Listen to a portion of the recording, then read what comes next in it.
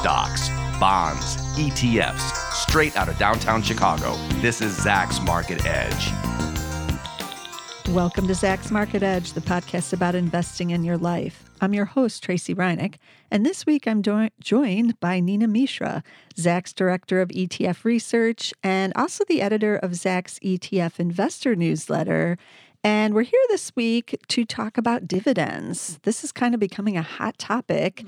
And we're getting a lot of questions about where can you invest for the big dividend yields and all of that. And so I went to Nina and I was like, hey, we should do a podcast on, the biggest and best dividend yield ETFs, and I could provide some stocks. And then Nina, you started giving me the doom and the gloom, like, don't just look at the dividend yield.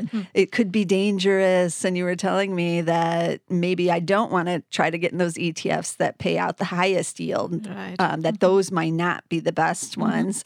So we're going to talk about a couple of them today. And Nina sent me the list of the ones. So we're going to cover some domestic ETFs, domestic U.S., and then a emerging market, right? We're going to do one of those. The developed market. And then the developed, yeah. I feel like it's important to talk about outside of the U.S. because that kind of gets overlooked by most investors. But the dividend yields are usually pretty much better. Yeah, especially in some of those countries that have kind of the country-owned oil firm and things like that. They tend to pay dividends out. A lot of dividends. Yeah. Okay, so what's the story about why I should be cautious on some of these? Okay, first of all, thanks for having me. Yeah. So as you mentioned, dividend ETFs are always hot. Investors, they like dividend-paying stocks and ETFs. And this year in particular, after tax reform, many companies have raised their dividends, and that trend could continue. In fact, Morgan Stanley predicts that 43% of total amount of tax savings will be spent on dividends and buybacks by the companies. But the main trend that we see this year is that of rising interest rates. And because of rise in interest rates, some of the traditional high dividend payers, they are from rate-sensitive sectors like utilities and telecom, and they have been underperforming this year. So I think investors should look at not high dividend yielding ETFs, but ETFs that do not have a lot of exposure to rate sensitive sectors, and instead focus on companies, or rather ETFs that hold companies that have been consistently growing their dividends, because these are usually companies which are, very high quality companies with solid balance sheets and steady cash flows. So that is why they are able to increase their dividends year after year. Are those the ones that everybody always terms like the dividend aristocrats? Yeah, dividend aristocrat or dividend growth companies. Yeah. For dividend aristocrats here, it's usually the period is 25 years. The companies that have been increasing their dividends for the past 2 years, they are included in the dividend aristocrat index. There are other companies, there are other indexes also which focus on dividend growth companies. Now, 25 years is too long because, tech companies did not pay any dividends if you consider maybe about 10, 12 years back. Yeah. So if you take the criteria of 25 years back, then you may miss out on tech companies. Yeah, so you don't even get a Microsoft or anything in those. Even Apple maybe 12 years back. Yeah. So that's why maybe 10-year period or whatever, the index that focuses on companies that have been consistently growing their dividends is the one to focus on in this current environment.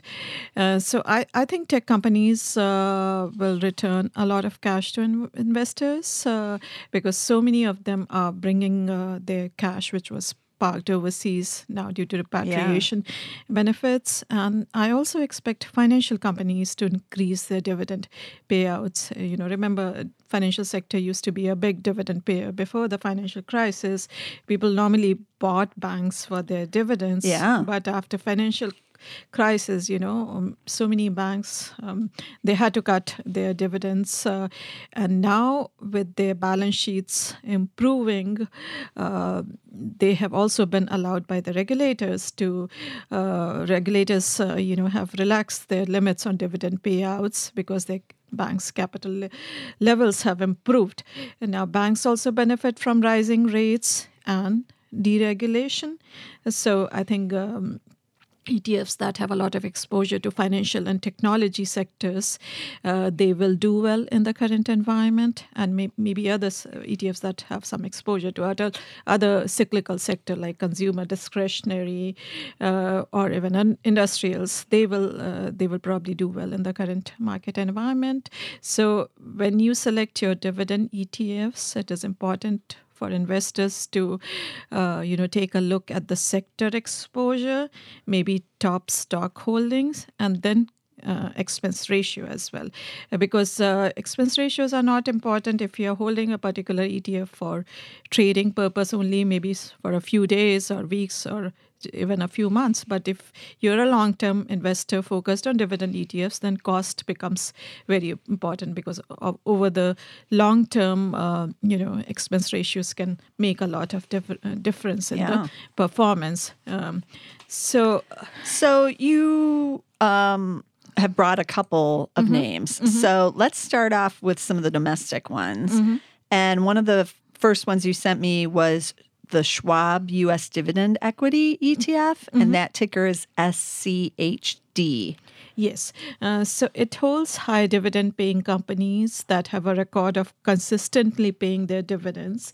And if you go to the fund's website, there's a link on the quote page of Zacks.com. So if you go to quote page of SCHD, you have a link to the external the website of the sponsor. You can go to to that, and you can look at the sector exposure. So if I look at the sector exposure, this has about 22% allocation to information technology and about 22% to consumer staples as well. And consumer staples, as we all know, is a defensive sector. So it may do well in the current volatile market environment.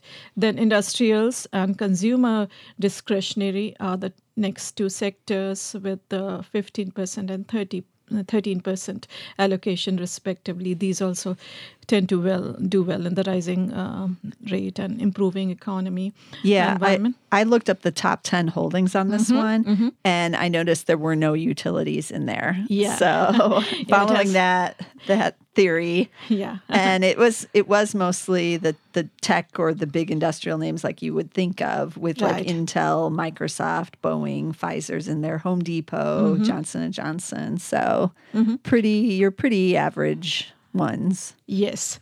Correct. And this one only has the yield of 2.7. Now, I have to admit, I was a little disappointed when I saw the yield.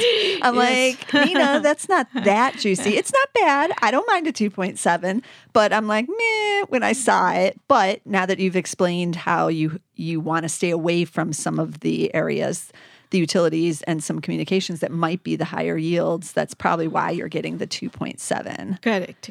So, and this yield may go up further if these companies, particularly tech and financial companies, if they raise their dividends, the yield could go up further. Yeah. And another thing which I like about this ETF, it charges an expense ratio of just 7 basis points. Yeah, so one of the cheapest dividend ETFs out there. And that's good to know. Yeah, that seemed really cheap to me. And the other one... what's the second one here? It's called DGRO is the ticker. It's the iShares Core Dividend Growth ETF. It also holds companies that have a history of consistently growing their dividends, and it is weighted. It weights them by dividend dollars paid. And again, if you look at the sector exposure, I noticed something in this one. Yeah, I noticed there's more banks in this one. Yes. Let me go to And so even in the top 10, they had JP Morgan, Wells Fargo, Bank of America, the big kahunas. Yes. Along with some tech guys. So that makes sense. I also like this ticker, GGRO. I mean, that's easy to remember, right? Yes. They snagged the right ticker on this one. Yes. And financial technology, healthcare, industrial, consumer staples, consumer discretionary, they all have double-digit weights in the ETF. Now, this is also pretty cheap. It has an expense ratio of just 8 basis points, I think, and the yield isn't so good again, Nina. Again, yes, wah, wah. Yeah, the yield is not great, but this is one of the few smart beta ETF because this has a different way of weighting. It weights by dividend dollars. So this is one of the smart beta ETFs I like the most because it has been consistently outperforming the broader market for a long time. I think since inception.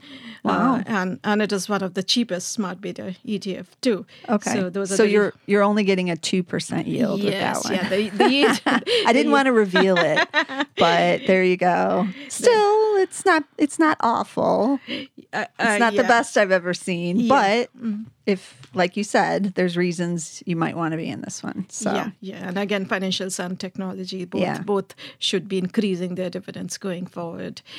But if you want a higher dividend yield, probably you should look at some of the international ETFs. That's why we're bringing those. Yes. Yeah. What about the emerging markets one, the Wisdom Tree?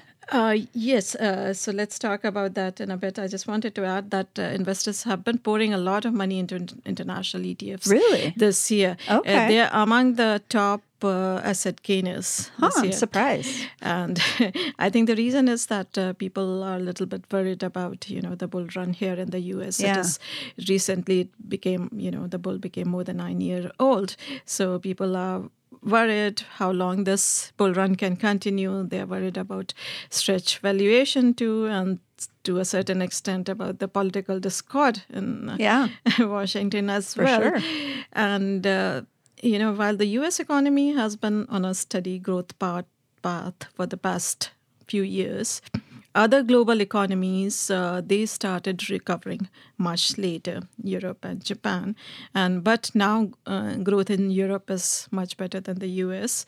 And, those central banks, particularly the ECB and the BOJ, while they are reducing their bond purchases this year, but they are still expected to stay on the accommodative path, whereas here in the U.S., the Fed has started raising rates, and everyone is concerned about whether they are going to raise more than 3 times, more than 4 times this year. Yeah, so with these, different story. Yes. So let's take a look at some of the ETFs, which are like this Wisdom Tree one, this Emerging Markets High Dividend ETF. Yes. So this focuses on high dividend yielding companies and emerging markets, and this also weights by dividend dollars paid. So a unique, weighting methodology. Now the ticker with this one is DEM. Just so if you're keeping track at home here. Yes. And I noticed this one, it seemed pretty heavy, Russia and China. It seemed like to me. Yes. In fact, Taiwan is the top holding. Taiwan is. Okay. Maybe they're not as big in the top 10. They might have had 1 or 2 in there. But I was writing down all the China ones. In the top 10, they had China Construction Bank, China Mobile. China Petroleum. China Petroleum. A second Chinese bank. So several of the big Chinese banks are in this one. But that makes sense in this kind of... So Taiwan, 26% weight. China, about 16%. Russia, about 13% weight. As you can see, Gazprom is the biggest holding, but even the biggest holding has 3.8% allocation. Yeah. So not a lot of company-specific risk in this ETF because of its unique weighting scheme. What about the expenses on this one? Let me check. You're going to pay more, I'm assuming, for these. So international ETFs are more expensive. And this one charges 63 basis points. Okay. So it is expensive, but it has a dividend yield of 3.44%. Okay. So investors that's more like it. Yeah, the Anything over 3. Yeah, investors may like that for that reason, and also because of better growth in the emerging markets and maybe some diversification out of the U.S. If your portfolio is focused only on U.S. stocks and ETFs, then it makes sense to have some exposure to international markets, emerging markets, and developed markets as well. What about this other one you wanted to share? It's the iShares International Select Dividend ETF, and that's ticker IDV as in Victor. And when I looked up this one, I was like, oh, this makes some sense to me. So this is, the high dividend plays in the non-U.S. developed market. Correct. So I'm assuming that's like the UK and Japan. And of course, UK is the highest, has the highest exposure. So this also looks at high quality companies which have been consistently paying out dividends, high quality international companies, and AstraZeneca, Macquarie, Royal Dutch Shell. Those are the top holdings in the big ones. And if you look at the country exposure, then UK has the biggest allocation of about 24%, followed by Australia and France to round out the top 3. Now, this is slightly cheaper. It charges 50 basis points for expense ratio. Okay. And it has a better dividend yield too. It is 4.52%. Okay, that's pretty juicy there. Yeah. So if you're looking for better yields in international markets, those are a couple choices. Yeah, the Sussex seems to be a good way to get a lot of these kind of big name, what I always think of. But I don't ever, it's harder to get them as individual holdings. They all don't trade on the U.S. exchanges. Yes, especially so for accessing overseas companies which are not listed in the U.S. I think ETF route is pretty good, cheap, and convenient. Yeah. Okay. I like a lot of these international ETFs. I'm going to have to look at that. But of course, I get swayed by the 4.5%. So I knew you'd give me some options here. I did want to talk about a couple stocks because I know some people are like, meh, ETFs. But another method they could kind of do to find a list of the high yield ones, especially international, is if they look at the top 10 holdings on some of these, like you were saying, AstraZeneca is on here, and then do further research to see if maybe that's an individual holding they might want to be in for the ones that do trade here that they can get into. I always found that to be one method of getting some of these big dividend pairs. But I was kind of looking around. I did a screen on Zacks.com of Zacks 1s and 2s with a dividend over 4 because I am greedy and I want to get that higher.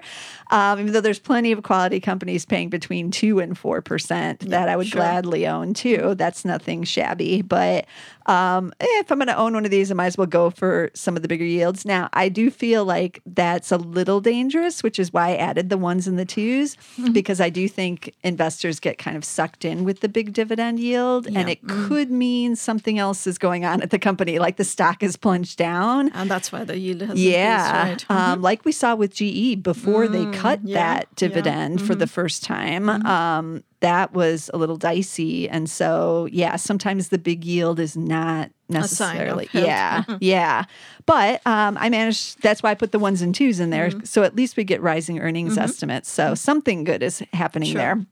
I did get 40 stocks. So that was more than I thought. I was like, wow, okay, this isn't so bad.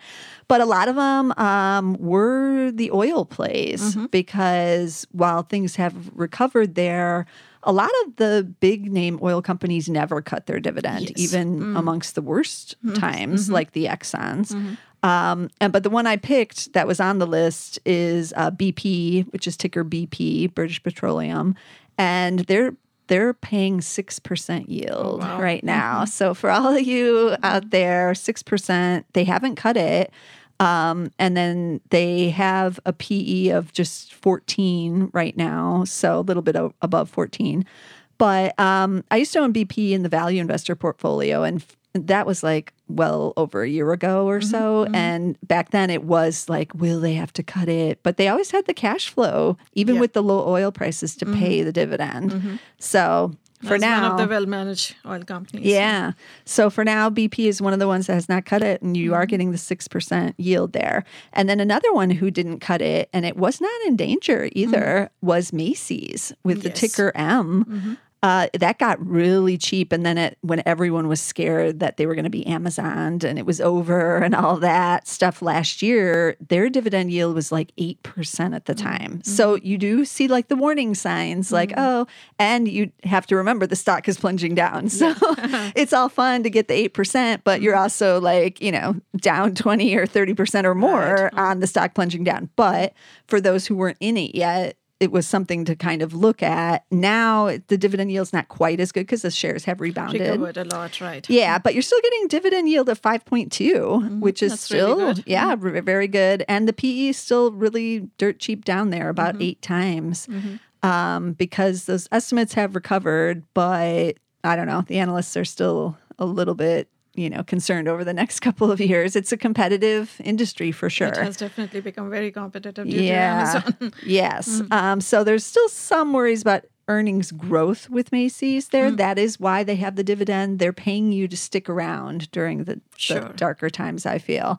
Another one, which I kind of glanced at that I did also used to own in the Value Investor, was General Motors. They're paying right around a 4% yield right now. But again, there's some issues with that stock is, plunged down there too, and the peak auto thing and all of that. So now concerns about, metal prices as well. Yeah. Yes. New tariffs. Yes, for sure. So there's a lot of questions with that one. But I like the big oil plays if you're looking for energy. So that could be a place, investors should kind of be looking around in. Sure. But otherwise, it's easy to do these screens, and then you have to do further research is the thing. That's why ETFs are easier. Yes. Because it's a little more diverse. Yeah. And, if one blows up, it doesn't hurt the you as performance much. of Yeah. Yeah. But if you own these individual ones, then it's a little bit dicier, of course. So anything else we should know, like going forward about the dividends? Or I guess we've kind of covered most of the key issues about how to be careful with those utilities and, like those areas, because I wasn't really thinking about, with the rates rising, what might happen with some of the big dividend yield plays. But let's recap those tickers so that you can go check them out yourself. If you are looking at domestic, the Schwab U.S. Dividend Equity ETF, SCHD, that's the one with the 2.7% yield. I'm gonna list out all the yields because I know that's what everybody wants to know. Then we also had the iShares Core Dividend Growth ETF. That's DGRO. That was the easy one to remember, but it's yielding 2%. But there's reasons, so definitely keep that one on your list. And then for the internationals, we had Wisdom Tree Emerging Markets High Dividend ETF, DEM, and that one is yielding the 3.44%. And then we had the iShares International Select Dividend ETF, IDV, and this is the juicy one at 4.5%. And then we also had just a few stock names, BP, which is giving you the 6%, but check out all those oils because I think you might be surprised with some of those big oils. And then Macy's, which is M, and BP, of course, is just BP. That's a dividend of 5.2 right now. So definitely you want to subscribe to get the market edge so that you're getting all of our stock picks here. And you can do that on Apple Podcasts, and you can also find us on SoundCloud. Either one, you get the Zacks Market Edge over there. And be sure to subscribe, as I said, because you don't want to miss a single episode because you never know what we might be discussing the next week. And we're always here with stock and ETF advice and information. So be sure to subscribe, and I'll see you again next time.